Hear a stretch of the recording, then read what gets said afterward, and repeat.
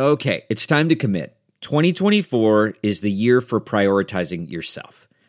Begin your new smile journey with Byte, and you could start seeing results in just 2 to 3 weeks. Just order your at-home impression kit today for only $14.95 at Byte.com. Byte clear liners are doctor-directed and delivered to your door. Treatment costs thousands less than braces, plus they offer financing options, accept eligible insurance, and you could pay with your HSA, FSA. Get 80% off your impression kit when you use code WONDERY at Byte.com. That's BYTE.com. Start your confidence journey today with Byte.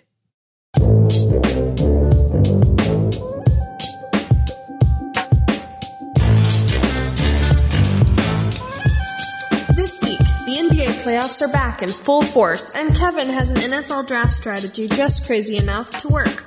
The guys talk about building your brand, sailing with Theseus, and Kendrick Lamar's newest award and the controversy around it. It's good to be back. This week on Just Press Play. How many losing seasons does Tom Brady have to have before you can fire him? Well, he's got to have one. He's about to win the MVP. Yeah, he's right. But I'm just saying, like, it's not an unnecessary roughness. It was a completely necessary roughness.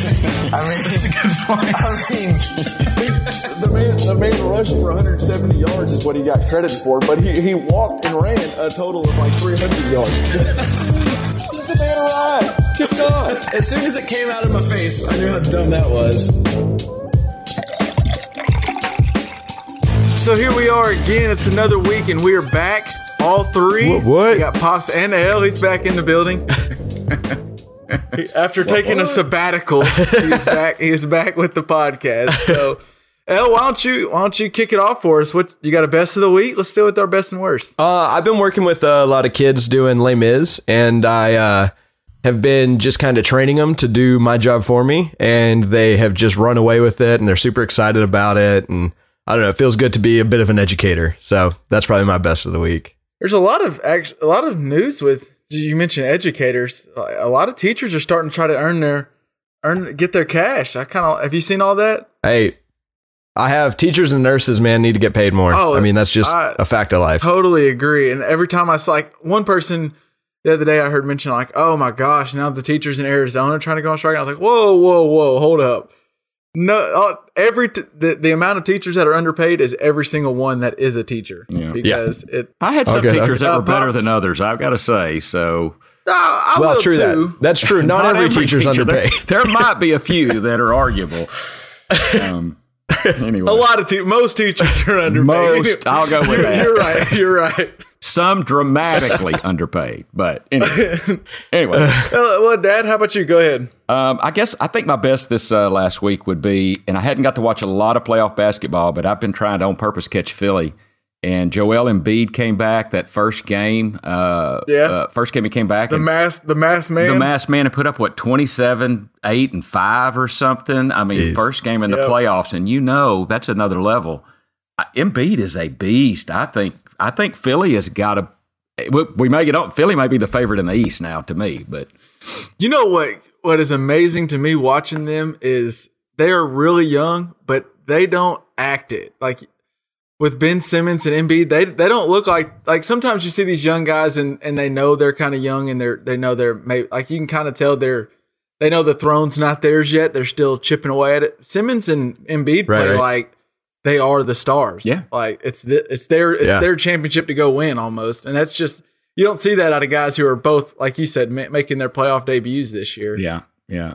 I mean, it's like their time. They feel like why not? Why not us? Yeah, also in that series, Dwayne Wade has turned the clock back, Father Prime or something here. I mean, yeah, he went toe to toe with him in the fourth. Also, I love in that series that it's getting chippy. Justice Winslow had the bloody face the other day. I mean, I like seeing some physical basketball. It's fun to see. Yeah, I like to see them want it. Yeah, they do. For my best of the week, I'm going to kind of stay with what you're going with, Dad. Some NBA playoffs and Anthony Davis and crew, and what the Pelicans did to the Trailblazers was amazing. I mean, they swept the Trailblazers. Anthony Davis and Drew Holiday in the final game went for 47 and 41 separately. 88 combined. They shot like 66% in the game 4.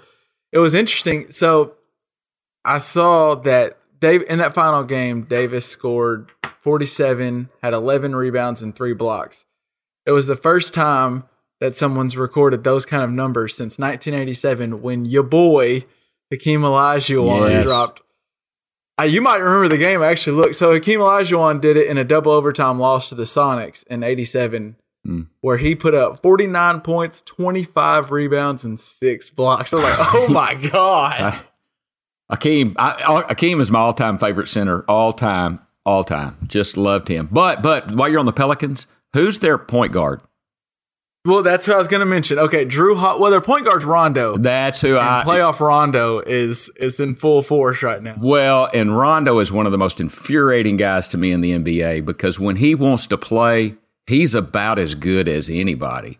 But he can decide just not to play sometimes, and he did it with the Mavericks. He kind of hurt the Mavericks. We traded the Mavericks traded for him, and he thought, "Wow, we got a point guard," and he checked out. He checked out. And that upset me. And you see what they're a team to be reckoned with what Holiday's doing at the 2. Moving Drew Holiday. Well, that's what I was going to point out is, so in the 4 games, Davis averaged 33, 12, and 3, shooting 57%. So Anthony Davis he's making a name for himself right there with the top of the top. He already was kind of right there, but he's putting himself in the LeBron Durant argument now. But Drew Holiday averaged 28, 7, on 57% shooting, and then he was guarding Damian Lillard on the other end and held Lillard to 18 points per game and 35% shooting, which is down from his 27 points per game in the regular season. Well, part of the deal is, right, Anthony Davis, you can't hardly pick and roll him because he can guard a guard. He switches on your guard, and he guards him just as well as the guard, if not better than the guard was guarding him. So you can't switch him up, and there's nobody that you can put on him to stop him. Anthony Davis is, I think, in the top 3 or 4 players, and I'd put Embiid top 5. He's top 5, and I'd put Embiid up there if he can keep this up. Well, that's what the thing, Davis and Embiid, and we can pause some of the basketball talking. Sorry, finish off with what we are. No, all you got to do is start me up, and I'm in it. But with Embiid and Davis both, if they can stay healthy, man, I don't know if we've seen guys like them in a long time. That's what's so cool to me. Is they keep bringing up all these different stats and it's because of Embiid and Davis where they drop these amazing games like first player, and it seems like it's always first player to do that since, and Hakeem Olajuwon's name pop up over and over and over again. And I know you've preached to me that he's your favorite player, and I just never saw him play really, and the dude must have been a monster. He was that 6'11" guy that could run the floor. He had the dream shake. I mean, he wasn't going to shoot threes. He wasn't a perimeter, but he was going to hit that mid-range shot, and he's going to rebound everything. And he played with passion, with a lot of passion. What's funny is if you dropped him in today's game, he probably would shoot threes. I bet he could have. Back then, big men didn't practice it. Right. I bet he could. Now Anthony Davis has grown up shooting threes since he was in 5th grade, because that's just how the game's changed. Wouldn't surprise me at all. Yeah. But we'll pause some of that basketball talk, and let's go into worst of the week. So, LJ, you got a worst of the week? Well, I leave the show for a week, and we have to listen to like 3 minutes of Dad walking the dog and Kevin's alarms going off. Well, you could tell we might not have lost quality in the things said, but the quality of our show in general definitely dropped. Yeah.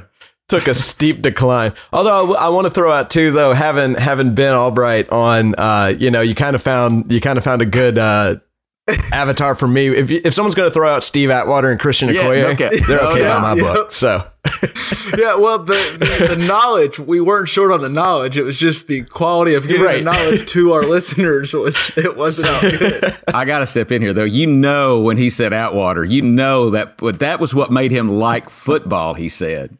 That hit Atwater. And Atwater was a great guy. Just by the way, I know you guys know, went to college with him, had physics with him. The legit class. Yeah. The guy was brilliant. God, where's our history with Pops drop? We need that right here. He is a great guy. And man, he popped Christian Okoye. And Christian Okoye was not a little man. I mean, that's what was great. And if you haven't heard the Albright interview, that was in our last pod. Again, the quality might not be completely there because LJ wasn't a part of it, but But he mentioned that, because I mentioned safety is kind of what got me into really, really liking football. And he said him too. And so I thought, oh man, there's already connection. And then he said Steve Atwater. And I was like, he just won the heart. He just won the heart over of my fellow co-host here. No doubt. Yeah, because LJ loved that. I remember that was, gosh, yeah. All right, so besides our dog barking in the background and alarms going off, Dad, what's your worst of the week? Well, and I'm going to be kind of like we've done before, bring it down a little bit. Gosh, I saw that, and we may talk about it, but Aaron Popovich passing away. That was kind of my worst because I think that Greg Popovich is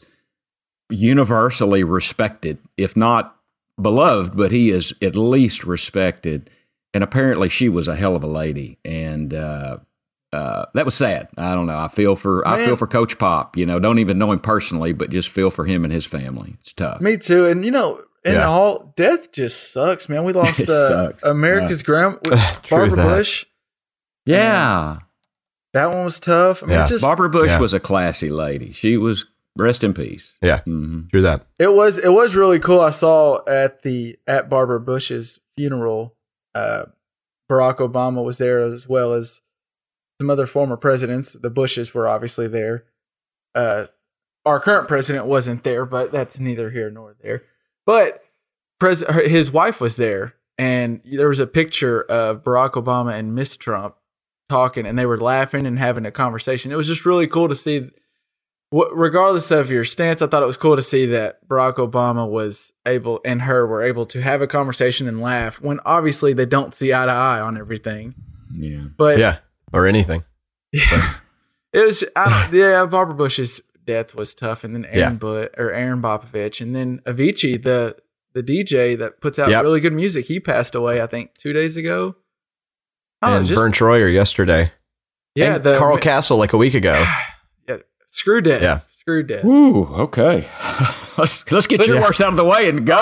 Good God. All right, so my worst of the week, it's a little. We're taking a little lighter, but just basically, my worst of the week is groceries. Did you guys see that? Okay. So E. coli broke out about 3 weeks ago, 2.5 weeks ago, and the CDC have been searching for a cause in E. coli outbreaks. And they decided I think on last weekend, they put out a warning that said all chopped romaine lettuce from the Arizona region, from Yuma, needs to be thrown out. It could have E. coli in it, which apparently, I didn't know this until now, but apparently that area, the Arizona region, is where like all romaine lettuce in the U.S. comes from. Wow. And then Friday, the CDC came out again and said, also, it's not just the chopped romaine and the lettuce that's in your mixed veggies. Like they said, all romaine lettuce needs to be thrown out unless you can 100% confirm that it was not grown in that Arizona region. So basically, if you don't grow your own romaine lettuce, get it the hell out your fridge. Because E. coli ain't nothing to play with. No. And then on top of that, the reason I say groceries in general is because like 10 days ago, over 200 million eggs were recalled because the USDA reported that inspectors found dozens of rodents and dirty equipment and poor worker hygiene at an Indiana egg plant that's like the biggest egg plant in the world that produces 2.3 million eggs a day with over 3 million hens. Wow. Is it just me, or, I mean, like I can see an egg going bad or getting E. coli in meat or something, but romaine lettuce, you just rinse off and eat. It's, you know what I mean? It just doesn't seem, that's not a food I would think of. Well, I would get it out your fridge. Yeah, I'm not going to eat it. I'm not going to try it or anything. But anyway, just find that weird. I don't know. So in general, I just thought, man, groceries. It's a tough week for groceries this week. So that's what I decided to go with for my worst. Okay. So with that being said, let's get the show going. All right, so we hit on some basketball talk in the best and worst. So let's move right along. Dad, I'm sure you've seen it. LJ, I don't know how much you've been watching, but Kawhi Leonard has been a no-show throughout the playoffs. He hasn't even been on the bench. Like a literal no-show? Well, yeah, pretty much. He got hurt. So earlier in the season, I'll just explain real quick for what's his injury, Kev? It's a degenerative tendon in his quads or something. It's something that connects to the knee. But so he hurt the tendon and he missed some games and he was questionable coming into the season. And then towards probably, I don't know, maybe 15, 20 games in, he came back and started playing. He played 9 games for the Spurs, not playing any back-to-backs, but he played some games and going 20 to 30 minutes. And then he re-aggravated his injury. So he then was sidelined again. And since the Spurs have not seen he went to New York and he's been working out with his doctors, and there are Spurs doctors there with him as well, kind of monitoring the situation. But he got cleared to play by Spurs doctors about 2 months ago. A while ago. Yeah. 2.5 months ago. And then it was a weird thing. Like, so people asked, and it wasn't that weird. Like, Pop was just like, Kawhi, he's been cleared by the doctors, but he's still doing some rehab. We'll let you know when we know something more. Because Popovich is kind of in that Bill Belichick thing where he doesn't tell you anything. So he just thought, Popovich isn't telling us. And Kawhi Leonard doesn't say a word. You never hear from Kawhi Leonard. Never. Yeah. And it goes on, and then a month goes, and you're like, this is weird. Like, where is Kawhi Leonard? The Spurs are good, but they're not a contender without their MVP candidate. So where is he? And Tony Parker and Ginobili both came out. They had a players meeting about a month before the playoffs started, and Ginobili came out and said, Kawhi's not coming back. We're just playing the season as if there's no Kawhi, and we're getting ready for our playoff run. Basically a veteran move, just kind of telling the young guys, like, stop waiting on this MVP to come back. As far as we know, he ain't. Who said Ginobili. Who said that, Kevin? Ginobili said Ginobili, okay. And then Tony Parker came out and said, I've had that same injury, and it doesn't take that long. Like, he basically called Kawhi out and said, I've had the same injury. It doesn't take that long. He should be healthy. I don't understand the situation. And he still hasn't come back. And then the playoffs started, and he wasn't even on the, like, okay, you're not playing, but he wasn't even on the bench or behind the bench in a suit. He's not even in San Antonio at all. Not with the team. He's not with them at all. And they asked Popovich about it, and Popovich said, you have to ask Kawhi's group. And they've asked him who his group is. Popovich doesn't even know who his group is. They just said, basically, what the Spurs are saying is, we don't have a clue what he's doing. He says he's not ready. We've cleared him.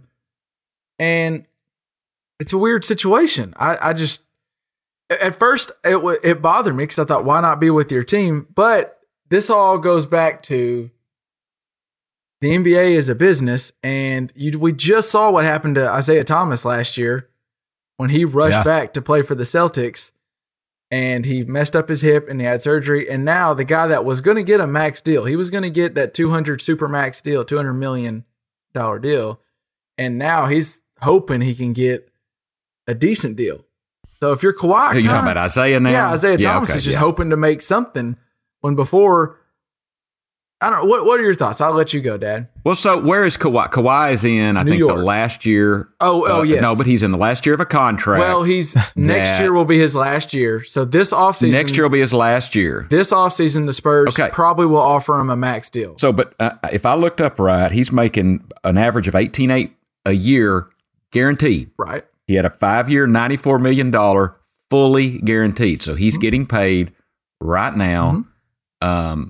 I mean, I think if I was him, seeing what happened to Isaiah Thomas, you make sure you're well. And probably it's kind of rough to come back at this point in the season. I think I don't know, I wished he would have been back, but now it makes no sense. And he should sit out. And you're right. So he's going to go from 18.8. What's that? Supermax is about $40 million a year. It's a 5-year, $200 million contract. So can anybody offer that to Kawhi except the Spurs? Not unless the Spurs trade him, which if now people are wondering if he's trying to get out of the Spurs, and that's why he hasn't showed up even on the bench or anything. Well, word is what his brother or cousin or somebody said that he can't build his brand in San Antonio, which is true. But what is Kawhi's brand? He's quiet. He's not that guy. Well, this is coming after he got an offer from Jordan Brand to be a part of their shoe deal. And his offer was, I don't know the exact number, but it was $10 million less than what Westbrook and Kyrie Irving got for their respective deals. Westbrook's on Jordan, Irving's with Nike. And Kawhi Leonard is up there, if not better than those two players just as an NBA player. And so his uncle's saying, you're not even getting offers that these guys are getting because you're in San Antonio. When part of it is also Kawhi Leonard is literally emotionless. He doesn't it's hard to attach to him because he doesn't, it's just something about a guy that wears their emotion, at least gets excited when things are good. Kawhi Leonard doesn't have any ups or downs. He seems like the perfect Spurs player. Exactly. Yes, he does. Well, why can't you make a brand in San Antonio, right? I think you can. It just hasn't been done because it's all quiet players. Right. It's one of the top 10 cities in the U.S., right? Tim Duncan didn't want a brand. Tim Duncan wanted to play Spurs basketball, clearly. Right. Because even since he's left the Spurs, he still doesn't talk. He doesn't do anything. It's not that the Spurs tried to shut him up. He just didn't want to. And it's not like San Antonio doesn't care. I mean, it's a passionate city that loves the Spurs. But I think loves Kawhi Leonard. I mean, I think he is universally beloved there because he fits that Tim Duncan mold. He's not loud. He's not gregarious. He's quiet and does his job. And I'd say he's in the top 10. He's in the top 10 NBA players right now. Well, maybe higher than top 7. Before this injury, he was right there in the MVP vote. He was in the top 3 to 5. I mean, we don't know that. That's the thing with this injury is interesting to me is it's one of those, it kind of is like the Jones fracture you can get in a foot like Durant had, where you really can't determine where it's at. Like pain doesn't really, you can't gauge pain because one day you're fine and the next day it starts hurting and it's a tendon. So if it pops, it pops. Like Blake Griffin had the same injury in the 2016 season. He missed the majority of the regular season and came back for the playoffs with this injury and then ended up re-aggravated and missed the rest of the playoffs. It's arguable that Blake Griffin has not been the same athletically since then. He's not the same high flyer. He's still good, but he's not the same guy that is flying and running up and down the court that he was. So if you're Kawhi Leonard and $200 million, what really fascinates me on all this is the fact that as fans, like at the universal, like if you go on social media and just as fans, which this counts for what it's worth, but no one is really everyone's taking Kawhi's side against the Spurs. And it's because Kawhi doesn't talk at all. Yeah. I'll tell you what, though, I'm about to take the Spurs side against Kawhi. It's like he owes them some explanation. Something. I mean, quit. I'm ready to move on. And I mean, he needs to go meet with Coach Pop and what's the guy? What's the owner? Roger R.C. Buford. R.C. Buford. He needs to go meet with him and let his intentions be known. I think.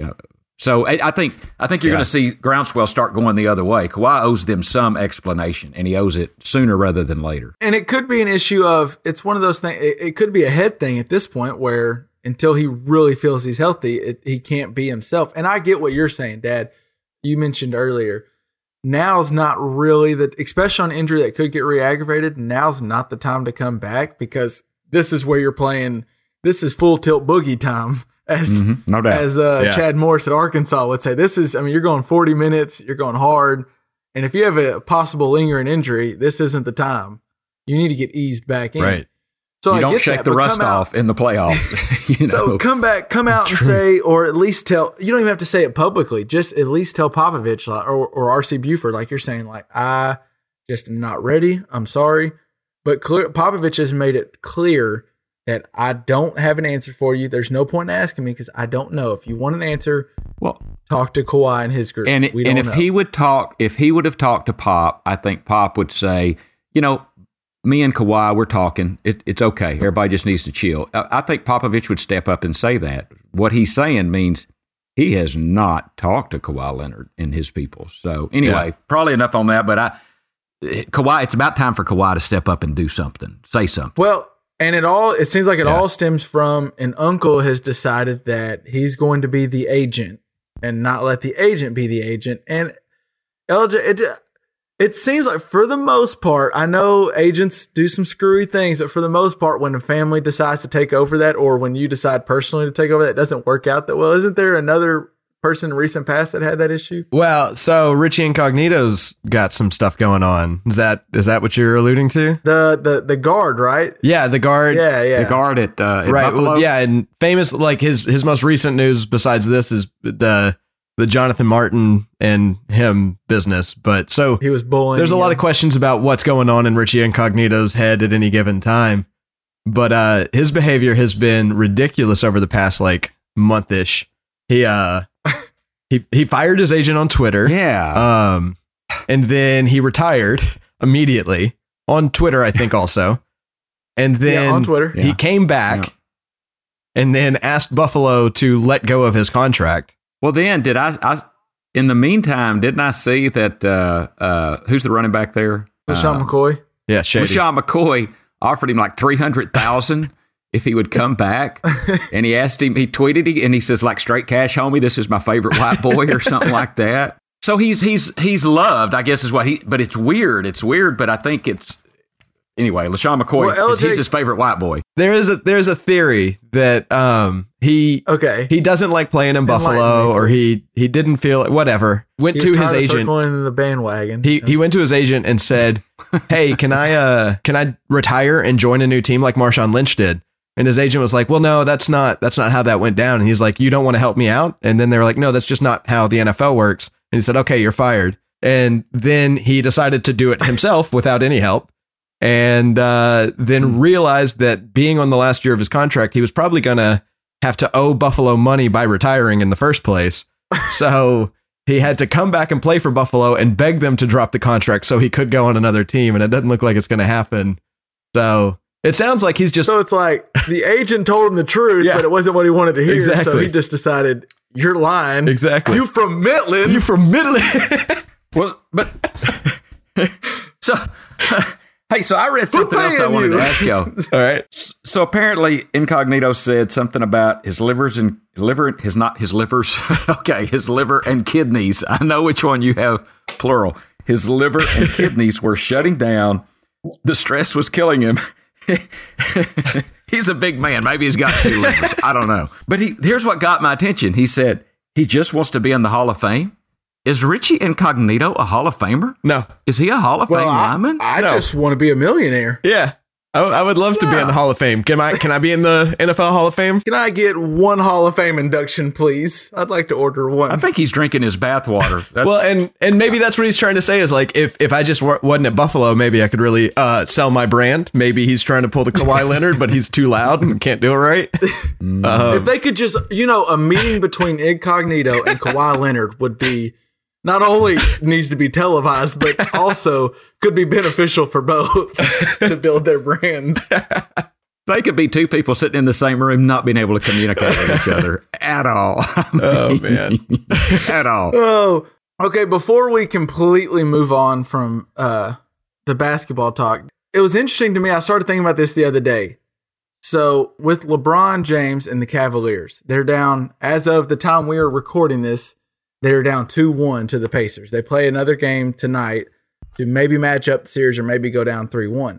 This is the worst team that I've seen LeBron play with. Like, this would be the worst team LeBron made the finals with since that 2007 Cavs team when he made it against the Spurs and got swept. Like, this team is really garbage. Probably a fair statement. Yeah. And I think I'm really interested to see. I think part of downfall to LeBron's career has been that he's almost too smart, and he can tell when his team, he starts looking at it and knows, okay, even with me giving it my all, we're not beating this team. And I think that's what makes him different than Jordan, is he sees that, and he saw that against the Celtics. And the first time he left the Cavaliers and you saw him quit, he realized we're just not good enough, and he quit. And that, even when Jordan or Kobe realized, we don't have the guns for this gunfight, they still are going to go all out and they're going to go down swinging.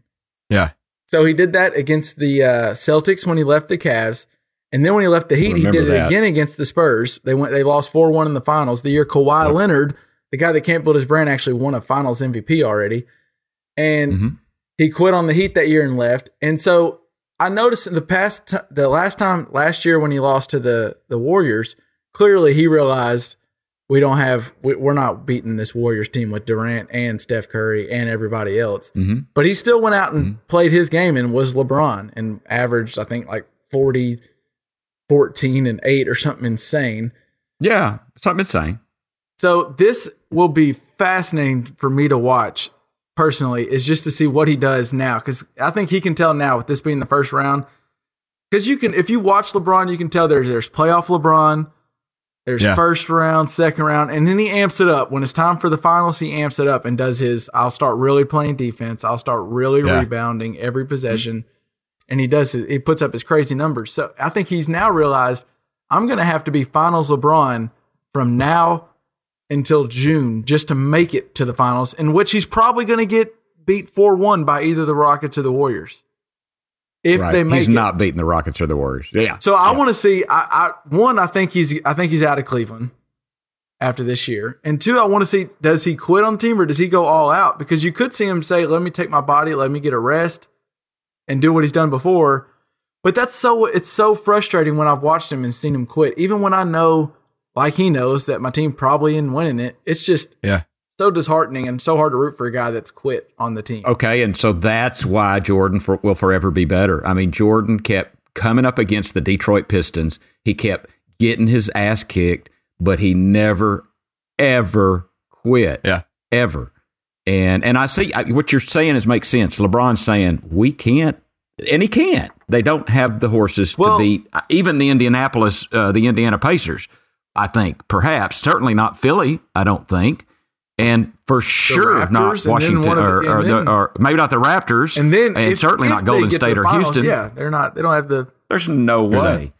So while it makes sense, Jordan had that heart. He never. Well, that's what's funny. Quit. And I want to do a snippet with you sometime, Dad. I've been reading this Jordan book. I don't think Jordan would be Jordan in the social media era, but we can get to that all at another time. But that is a fair subject. You're right. But he mentions in there how I don't think we can we can't beat the Pistons with this team. But he still went out and he gave every last ounce of energy he had. And I've watched, as we all have, and that's what I've watched it with some buddies. And it's the thing, like seeing a guy personally check out before the game's over with. It's hard. It puts a little like a little watermark on his career that you've seen that happen. Not only once, but we've seen it twice. Yeah. So I'm interested to see if LeBron just goes, you know what? I'm going to go all out. And if we lose in the first round, second round, third round, whatever, I don't care. But I'm going to do my part.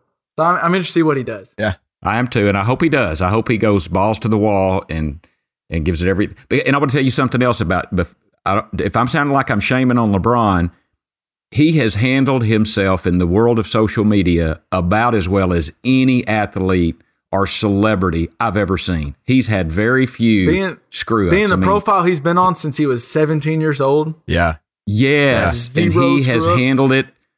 He has handled it with integrity, and I give it up for that. For sure. LeBron James has been a role model for kids and just handled his business as well as any celebrity we've ever seen. Ever. No doubt. Well, and that's something.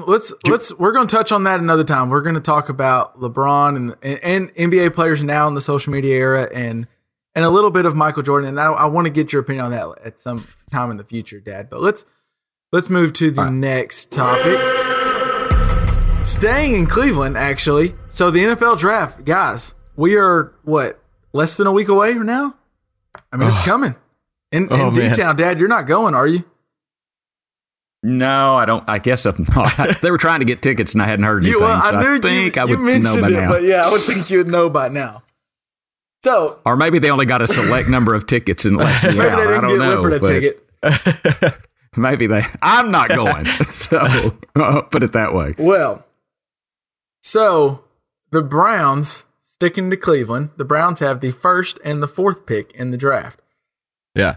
And I'm here to tell you, guys, that I think they should draft 2 quarterbacks with those 2 picks. What say you? I don't, that's a lot of quarterbacks. That's 2 more than you could. That's one more. Maybe they get one right though. That's one more than can play a game. But I guess that is. I mean, you have a backup when the first one fails in Cleveland because that is where quarterbacks go to die. So I was interested to hear. I think it was Albright that was talking about some of the things about Barkley that he didn't like. And I've certainly not his observations were built upon watching Barkley play. I don't know that, but I mean, it sure it cast a shadow of doubt. His argument sounded for real. So, I mean, the thought, should they take the best quarterback and then Barkley and have that resolved? Maybe not. I don't think they should take 2 quarterbacks, no, but it'd be interesting. Well, basically, what I want to show to you that not only do us 3, which it's not surprising that we don't know because what are we, but even the people that get paid millions have no clue what it takes to draft a quarterback that's a franchise guy. Yeah. And so since 1997, we're going to go back 20 years, 52 quarterbacks have been drafted in the first round, total, in the first round. Okay. Of those, only 21 of them, 40%, have made at least 1 Pro Bowl. Wow. And of those, only 15 have been now you're on my consideration, of been a franchise guy. Which basically to me means a guy you can build a team around. And I'll tell you, 2 of the guys I left out of there, or 3 of the guys that were being questioned would be, I didn't put Alex Smith in there since he didn't do it with his first team. Right. I didn't put Cutler in there. And then I didn't put RG3. Those were the 3 on the border, and I didn't put those 3 in. So with that being said, that means so 29% of all of the players and all the quarterbacks taken in the first round were franchise guys. So it's hard enough, even if you take one, to find one that's a franchise guy. Do it for a living. Yeah. So moving to just the top 10.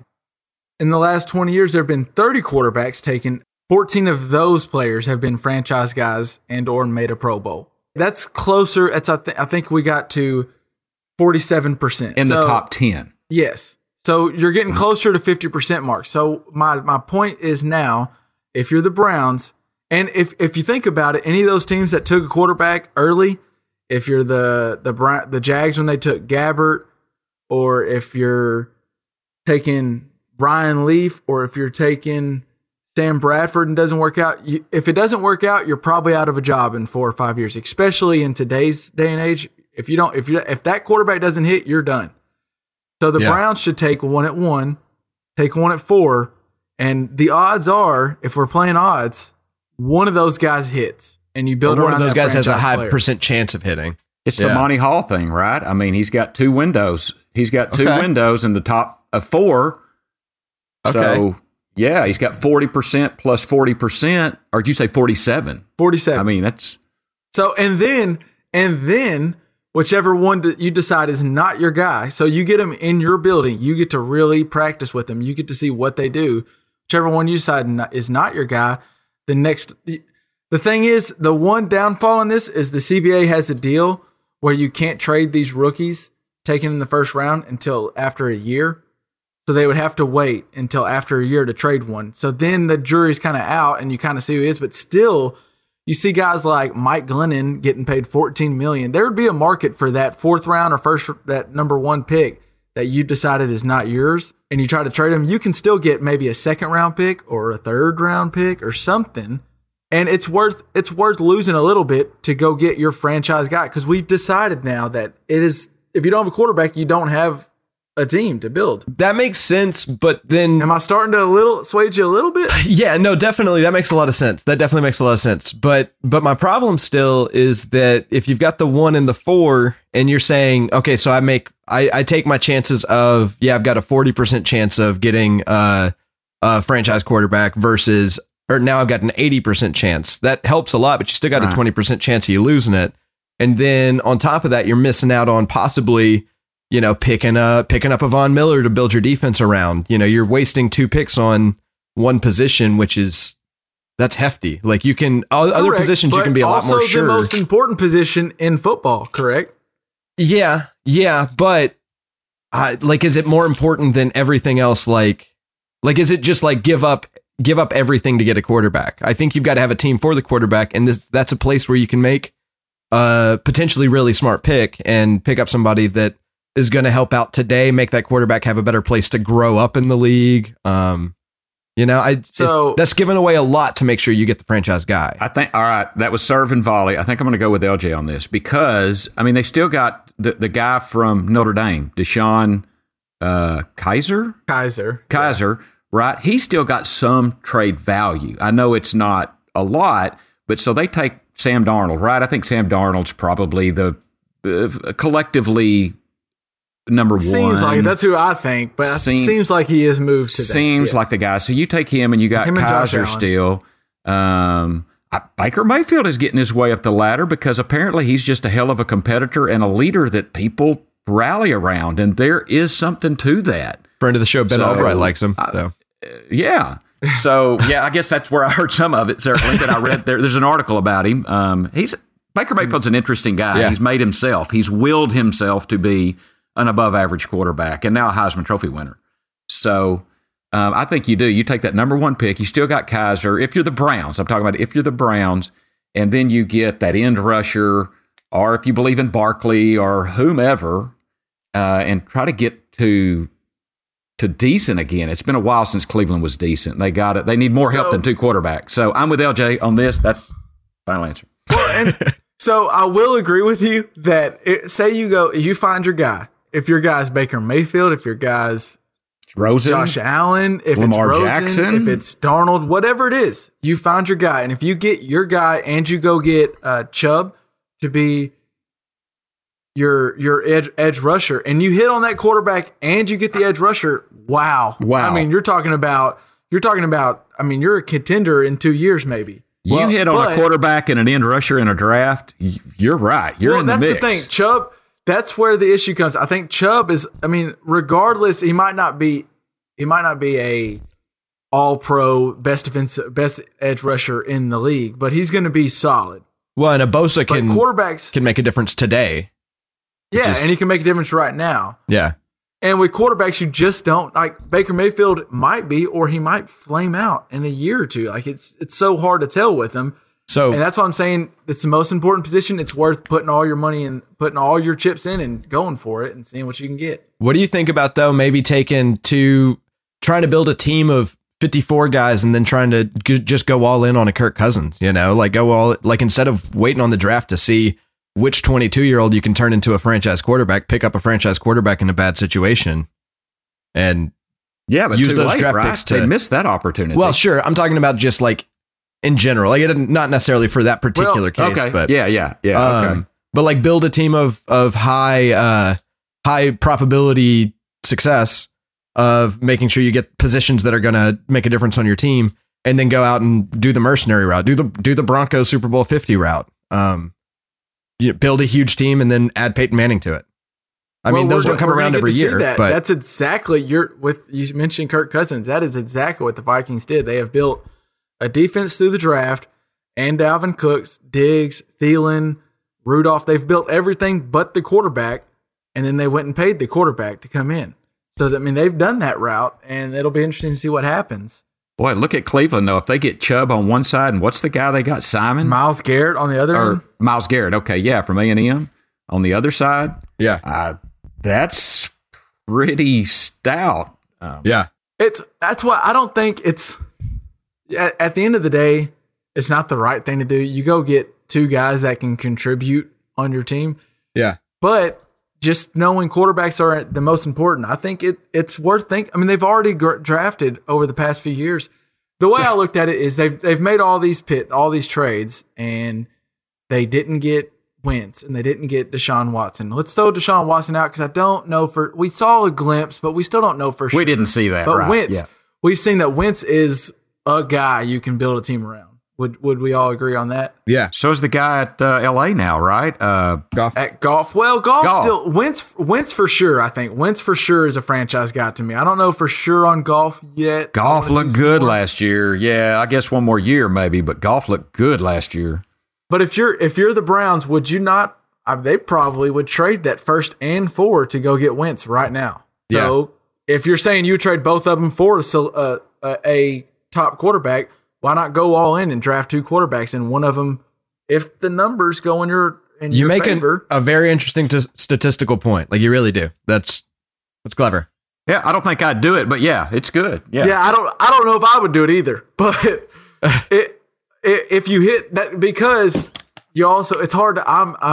And in my heart, I'm a gambler, and so I see I could go get a franchise quarterback and go get Chubb, and that's. Yeah, no, I just want to do that. I just see the potential of that, and I want to go reach for it. Yeah, for sure. But you can't win without a quarterback, and that, I don't know. That's just interesting. So we'll know by the time we record next week. We'll know what the Browns did, and I don't think it'll be 2 quarterbacks, but I will be fascinated if they do it. Oh, if that happens, it will blow my mind. We're changing the NFL if that happens. Like, too many people listen to us. If the Browns are listening to you and the NFL front office is listening to me, we got too much power. We need to get paid more than we get paid for this damn podcast. If that's the case, well, wouldn't be hard to do that. So, El, if you had a topic for us that, I really have no idea what it's about. I'm just gonna give you the floor. So, all right. Well, there's this paradox called the ship of Theseus. Dad, have you heard of it? Kevin hasn't, I guess. No. Okay, I have not. So the paradox is, so Theseus is I'm going to feel stupid because it's going to be wrong, but let's say a Roman general, right, who sails around in a ship, trying to make sure that the land is fine. And so over time, a board here gets some water damage, so they replace that board. And then a nail here gets rusted, so they replace that nail. And over the course of a couple of years, they've replaced the whole ship. Well, essentially, they've replaced every single part of... Piece by piece, one at a time. Okay. Is that still the same ship that he's now sailing on? Or is that a new ship that's just been slowly made into a new ship? All right, I'm hearing a hot dog as a sandwich kind of thing here. But, yeah, I think it's the same ship because you did it one piece at a time. I think so. But it's now not any of the same pieces as that original ship? Yeah, it's all brand new material, but it's happened slowly. There's never been a time where all the pieces were different until the last one went on. I guess that's always the case. What do you think, LJ? Well, I wanted to throw out another kind of caveat to that. So, Dad, you think that is the same ship? What if we've stored all of these parts for the last, say, 10 years, and then we rebuild the ship with the old material? Now, which one's the ship of Theseus? Well, it's going to be a shitty ship. Yeah, it's going to be a shitty ship. Broken down, but which one is the ship of Theseus? Well, I know which ship I'd want to be on. Well, that's not the question. Sure.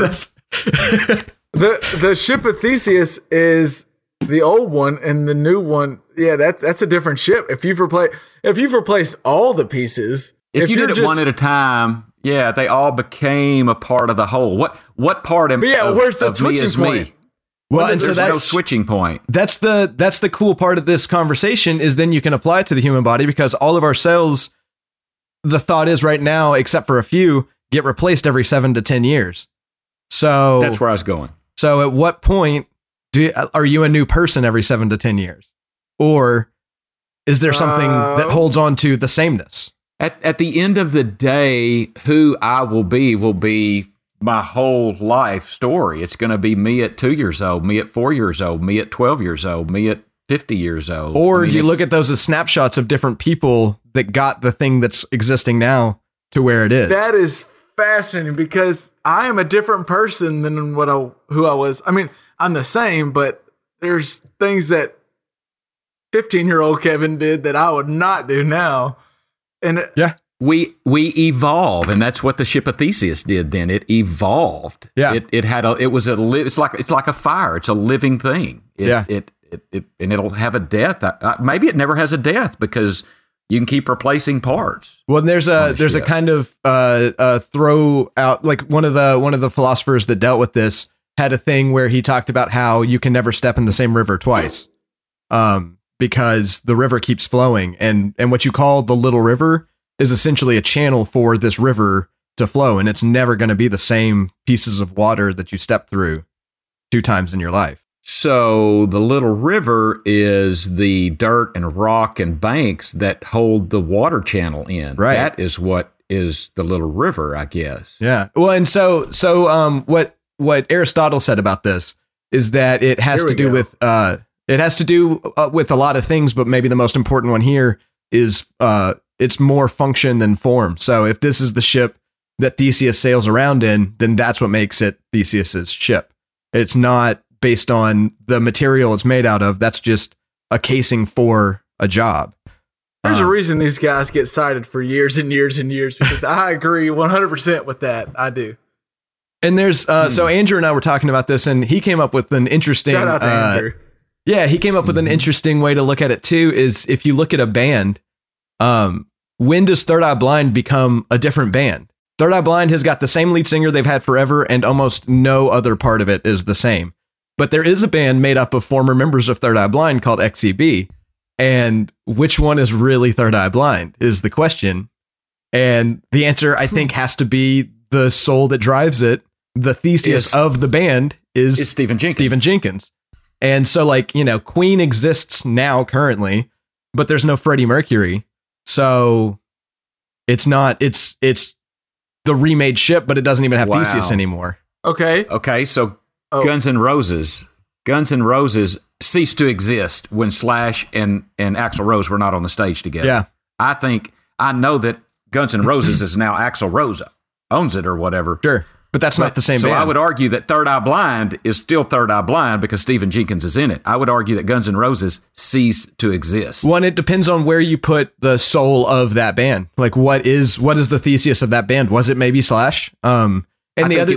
It's like the Rolling Stones. It's Mick Jagger and Keith Richards. Yeah, that Andrew, is the soul. Andrew had a great example of the Red Hot Chili Peppers, where if you replace the guitar player or the drummer, that's fine. But if you replace Flea or Anthony Kiedis, either one of them, they're no longer the Red Hot Chili Peppers. And to throw this into what is this? When does the Spurs dynasty end? Is it Tim Duncan, David Robinson?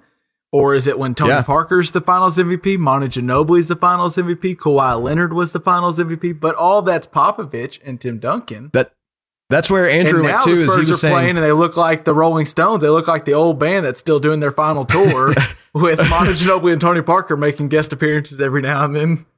That's another thing Andrew was saying is if you look at it's sports are almost in a different field, because if you look at like the Bulls, they're still the same Bulls with still the same fans, but you also reference Jordan's Bulls. You don't like that is a different entity. Like the Kukoc and the Kerr and the Cartwrights and the Rodman Bulls. Right. I mean, there's different Bulls. Because you got to figure out who the Theseus is. And that's maybe where the Patriots problem is right now, is who's driving the ship. Oh, I love this. It's full circle.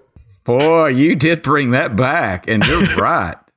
Who's the Theseus for the Patriots? I don't know. That's why the Browns should take two quarterbacks, is because it's Tom Brady. Interestingly, Tom Brady has not said he's coming back yet. Neither has Drew Brees or Aaron Rodgers or anyone else, but it's news because Tom Brady has said it. So, hey, there's a little trouble in paradise in Foxborough. There is a little trouble in paradise. Who's the captain? I don't want to segue completely away from LJ's ship at Theseus, because I really was digging this conversation. But I do think Tom Brady is saying, Belichick, I'm watching who you draft. Because Belichick, I think, is going to draft either Lamar Jackson or Josh Rosen. So when they didn't, there are so many players. Was it Amendola that was talking about? They let everybody go. Well, but when he said Malcolm Butler, when he didn't play, I mean, that cost us a chance to win, and we didn't get an explanation, and that's wrong. I mean, there is a mutiny going on up there. Well, and I don't know why Belichick did it, but he cost those guys a freaking Super Bowl, I think. Well, Amendola said what all of us said. Like, okay, I get that maybe he there was a rift, but this is the effing Super Bowl on the line. This isn't a Week 14 game. This is the Super Bowl. And that was the first time we've ever seen a player kind of go, not completely buy into the Belichick way and the Patriot way. They kind of, I don't know how I feel about that. Yeah. So. But LJ, the ship of Theseus, I think, like Aristotle said, as long as Theseus is the one riding it, it's his ship. We will revisit that in many conversations. I like that. Good. That's good stuff. Good. That just touches on everything. That's cool. Yeah, that's really cool. Let's get on to, you may have noticed, I think Dad was getting ready to ask where the segue came from. So for this week's, what we're listening to, I don't know. I'm sure LJ has too, some, and a lot have, but I've been listening to a lot of Kendrick Lamar because for sure, my man, K-Dot, he's not worried about losing that Grammy to Bruno anymore after he just won himself a Pulitzer Prize, baby. Man, that's just not even a thing people do. Yeah, it's incredible. What are LJ? I mean, you're a music guy. What's your thoughts? What's your initial? Well, thoughts I think I think it's interesting because I think that it really brings into focus what the Pulitzer might be for. And it really makes you question, like, why does this award exist? Because if you look at, say, the past, 70 years, you may not find a single person that you recognize. And so it was, I think, initially they were giving the awards to somebody who had some innovation in creating music, but maybe not necessarily someone that created really interesting or awesome music. And so now they're giving it to a pop artist who also innovates music. So like they've really kind of hit like the two different aspects of what makes music great and special. And so like I kind of question, as they move forward, which way are they going to push? Are they going to push for musical innovation, or are they going to push for artistic popularity? But I think it's amazing. I think Kendrick Lamar absolutely deserves it. Dad, do you have anything? No, other than I want to listen to him a little more. I mean, I've listened to him a little bit. He's on my radar, but I don't listen to him a lot. But that was incredible. It got my attention. I will listen to some more Kendrick Lamar because of that. Yeah. Well, it's interesting, LJ, that you mentioned. Honestly, the only reason I wouldn't know the importance of this award. And when I was, I want to say middle school, maybe high school, I was forced to do like a report on someone. I think I drew the card for Pulitzer, the one the award's named after, and I did a report on it. So I realized, I know this award is really something important. Like, this is a big deal. Yeah. So I always, when I see it, I think, oh, that's a big deal. But then when I saw Kendrick Lamar, it blew my mind because it just, So not only was he, I just thought it was interesting. Like you said, it almost seems like a bit of a publicity stunt in a way. Yeah. Because I think most people my age go, I don't think most people my age realize they probably see whoever wins the Pulitzer, even if they see it, it doesn't even get a click or a second look. But when they see Kendrick won it, whoa, I love Kendrick and then you maybe check out who won the other awards too. And you maybe pay more attention to it when it comes out next year because you feel like someone's walking on the same ground as Kendrick is now. And I mean, I think it does great things for the award, but it just depends on where they go next. Like, is this going to just turn into the Grammys Part 2, or is this like... So wait, are y'all suggesting, you're suggesting that the fact that Kendrick Lamar got the Pulitzer, I don't know how you say it, Pulitzer, is going to make me more in tune with Kendrick Lamar, make me more listen, and it's making more perhaps young people? I think both. Because they like Kendrick Lamar, figure out what is the Pulitzer and maybe give it a little more... Absolutely it is. Yeah, okay, I hadn't thought of it in that aspect. So it has brought notoriety to both. Yeah. To a new audience. Yeah, absolutely. It's very mutually beneficial, which is, I mean, kind of the point of these awards is you want to establish people that are doing great work. You want to share them with the world. And then you also want to make sure that your award is established as something that does have importance and really means something to the world. Well, so not only is Kendrick, I mean, clearly he's the first rapper to ever win the award since it expanded to music in 1943. But he's also the first musical winner who is not a classical or jazz musician.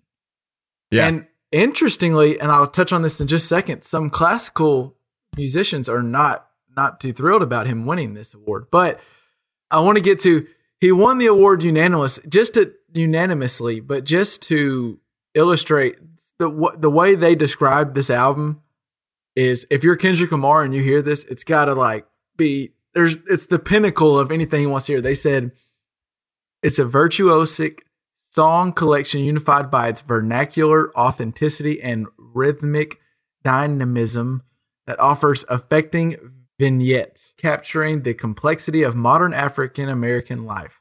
That is a sentence. If Kendrick were to hear that, which I'm sure he has, that is better than any Grammy, anything he could have ever won. Because that's exactly what Kendrick does so well. Dad, I think you should listen to not only this album, any Kendrick album, but he does produce albums to me. I think you need to listen to the whole thing. Yes. So what is this album? What is the name of this particular album? Damn. Although technically, I think he got the award for just a collection generally. I don't think he necessarily got it for this particular album, but maybe, am I right about that, Kevin, or am I wrong? I thought it was for the album. Okay, well, maybe it is. Collection of this album. I thought it was his discography is such a strong statement, but this album is what obviously pushed him over the threshold either way. Something I found very interesting was the way the classical music world took to this. Yeah, tell me about that. Their argument was it's hard for composers to be heard in the classical music genre, unlike Kendrick, who is heard by tons of people.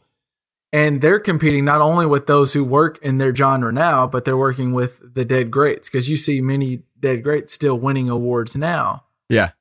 And they say they kind of poo-hooed K-Dot's win, saying one composer even called it insulting that Kendrick Lamar were to win the Pulitzer Prize over some of the great classical musicians. I mean, I understand why they would think that, but that is such a disappointing stance to take, because it also elevates your art. If the world can say, okay, this is an important award, then the next winner is going to be lifted because of it. It's just like what we mentioned, like people my age that had no idea what this award is realizes, holy cow, this is a very prestigious award. And then next year they might actually take a second look when a classical musician, if they wins the award. I agree. It's just such a almost childish take. If I'm going to win an award, I want it to be an award that considers more than just the narrow field I'm in. I want to be the best of everything.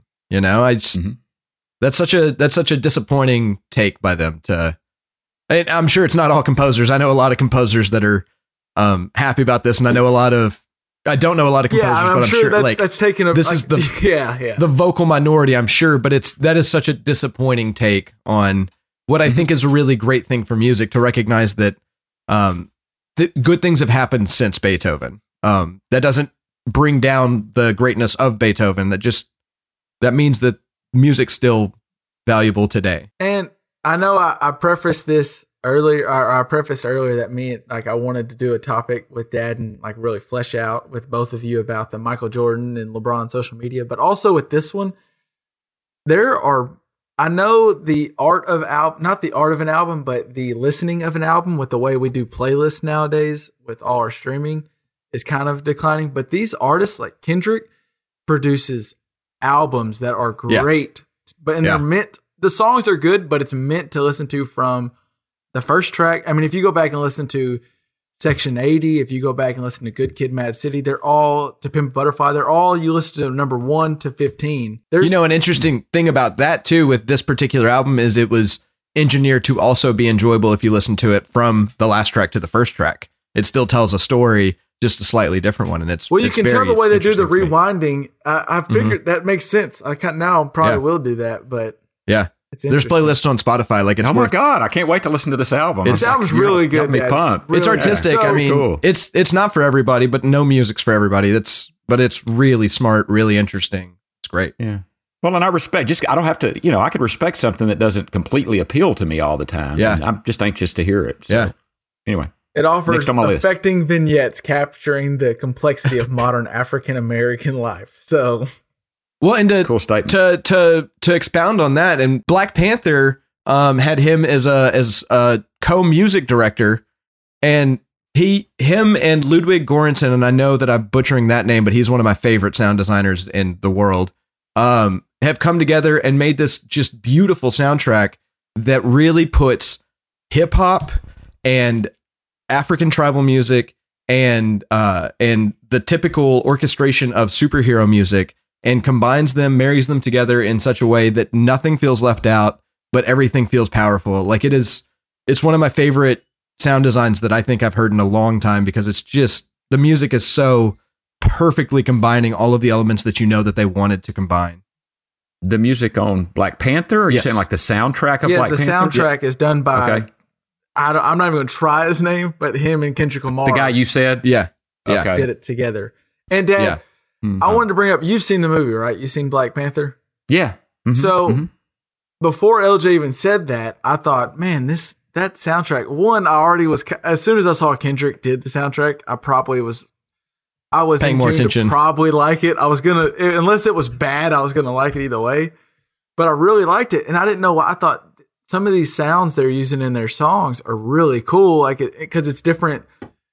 I don't know if it's drums, snares, however you call it, but it was just, these sounds were really cool, and it's consistent throughout, and it's almost a tribal sound. And then when LJ brought up that they made a point to combine the superhero soundtracks with the tribal soundtracks of African tribes, and then Kendrick's also throwing in some of his own little stuff. Well, it just and awesome. The other important element is the Superman sound, like the Marvel Universe sound that they've got, where they've got this full orchestration that's like really powerful, but then they also used it in a way that a DJ would use a loop. Like they took this really beautiful thing and had flute players playing essentially something that sounded post-produced.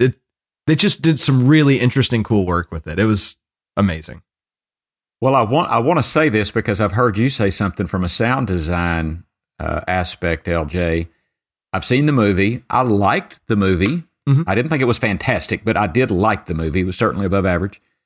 I didn't notice the soundtrack. And I know you've said when you don't notice the sound engineer is when he is killing it. That sound went with the movie seamlessly. So maybe it went so well. I mean, now I want to go hear it again. I did enjoy the movie. I enjoyed the experience of watching the movie. I couldn't tell you anything about the soundtrack. So is that, did they succeed? Well, it depends on your perspective. It's, I remember, I mean, I definitely say that a lot. And I think to the layman watching a show or whatever, the sound design should not ever stick out to you because that takes away from the moment. But then for someone that's really paying attention like me, it should become another character. And so I think what we're saying right now is for me, it was another character in the show and in the movie. And for you, it didn't stand out or take you out of the moment ever. And I just think that means it was successful if it hits both of us in a powerful way. Also, just on whether I wanted that car chase scene was the most fun I've had watching a car chase since the Bourne movies. That was one of my favorite scenes I've ever seen. The fact that the Bourne movies have now got 2 mentions today means that I might have to go back and rewatch one. Oh man, they're the best. Yeah. I love every single one. Yeah. I even like the one that doesn't have Matt Damon Renner? in it. Who's the? Yeah, it's still pretty decent. But it's worth watching. Yeah. I mean, it's not Matt Damon's the best. He's Bourne. It's still pretty good. He is Theseus. He is Theseus. Okay. So now we're gonna move on to the segment we always into, guys. Let's go ahead and get to what are you listening to this week? All right, I have to just come clean. I don't have anything new that I'm listening to. I don't have a new artist. I'm sorry. I've had a busy week. That's okay. Got a new artist. I didn't want to make one up today. I could throw out James Bay's new song. I could. I actually like Wild Love a little bit. I could, but I'm not going to because you just did. Well, that's just for free. That's just for free. So, you get that for hitting the button, baby. When you hit play, you get that for free. So I guess that's all I've got on that. I mean, this is a little off topic, but that does remind me how I was reading something about music critics and how miserable of a job that is because you get into it because you love music and you love listening to songs. And the sacrifice that you make to have that job is to never listen to a familiar song ever again because you always have to know the new stuff. So you lose the ability to just, I don't care if I need to review it or not. I'm going back and listening to the Eagles today. And so it's funny. It's different between a sports guy. Like you have to watch the new game. There's no point in watching that old one. Right. But music, you want to go back and listen to Hotel California every now and then, but there's some comfort that you just lose because you're, But that's just what that reminded me of. Is you decided that's my to answer. I'm sticking with it. Comfort over being the music critic. I think that's awesome. And LJ, I'm gonna leave you for last because I know the people are waiting to hear what LJ is listening to.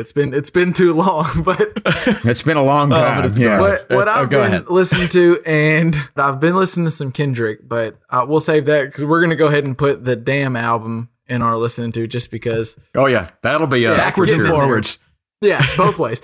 But what I went back and listened to Chance the Rapper's. He was on one of what you've taught me about, and I love him now, is the Tiny Desk concerts. But I went back and listened to Coloring Book, his most recent album, and man, I still love it. I love him. Everything he does, Chance is so cool. Well, we talked Kanye earlier. The best Kanye song of all time is the one with Chance the Rapper in it. That it's in the argument. It really is. That's actually the first time I was late to the Chance the Rapper bandwagon, and I heard him. I was like, "Who is that guy?" And I think I got that album because Jake the Snake helped me get it for it leaked, and so we got the leaked version. And I was like, "Whoa, Chance the Rapper is really that good!" And then Coloring Book came out, which was going to be Chance 3. But anyway, Coloring Book, that's what I've been listening to. Good stuff. So it is very good stuff. Long overdue. What has LJ been listening to? Probably a letdown. I'm in guys. a show.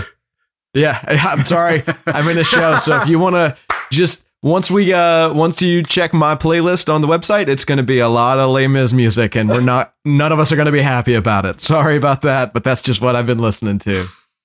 I mean, it's good music, but man, it's not what it do. Yeah. You know? Yep. And well, guys, I think we've. I don't know if you hear that sound, but that's Dad playing with a fidget spinner here, right as we in the pod. No fidget spinners in class, young man. All right, so we're teaching NFL teams how to draft. We're talking about how to build a brand or not build a brand if you're Richie Incognito, and everything else in between. So for this week, I think we're done with this one, right? We're wrapping up. It feels good to be back on. We could go all day for all I care. I'm telling you, it's good to have L back. It's good to have. It's good to have the third leg of our tripod because we were falling. We were falling hard. We were going to put Buddy in for you, but we decided that I think we like you better. Big tree fall hard. I did hear that call out. By the way, so I'm listening to the beginning of the episode. In the first 5 minutes, you talk about how much you guys miss me, and then Buddy barks, and you talk about how replaceable I am. So I just... and then when we were editing the podcast without you, we were like, oh, we need him back. And just people didn't hear us just crying out for you. Yeah. All right. You were missed. Well, I think that's going to do it for this week. As always, you can hit us up on Twitter at JPP Podcast, or you can hit us up on Facebook. We're there. On our website at jpppod.com or justpressplaypod.com. And we'll have our what we're listening to. We'll have show notes of the show. It's just we're back on track. We're producing at a normal schedule. No more traveling, at least for the time being. So for me, Kev, Pops Hill. Peace. Enjoyed it. Peace. We out. Hit the beat, Truth.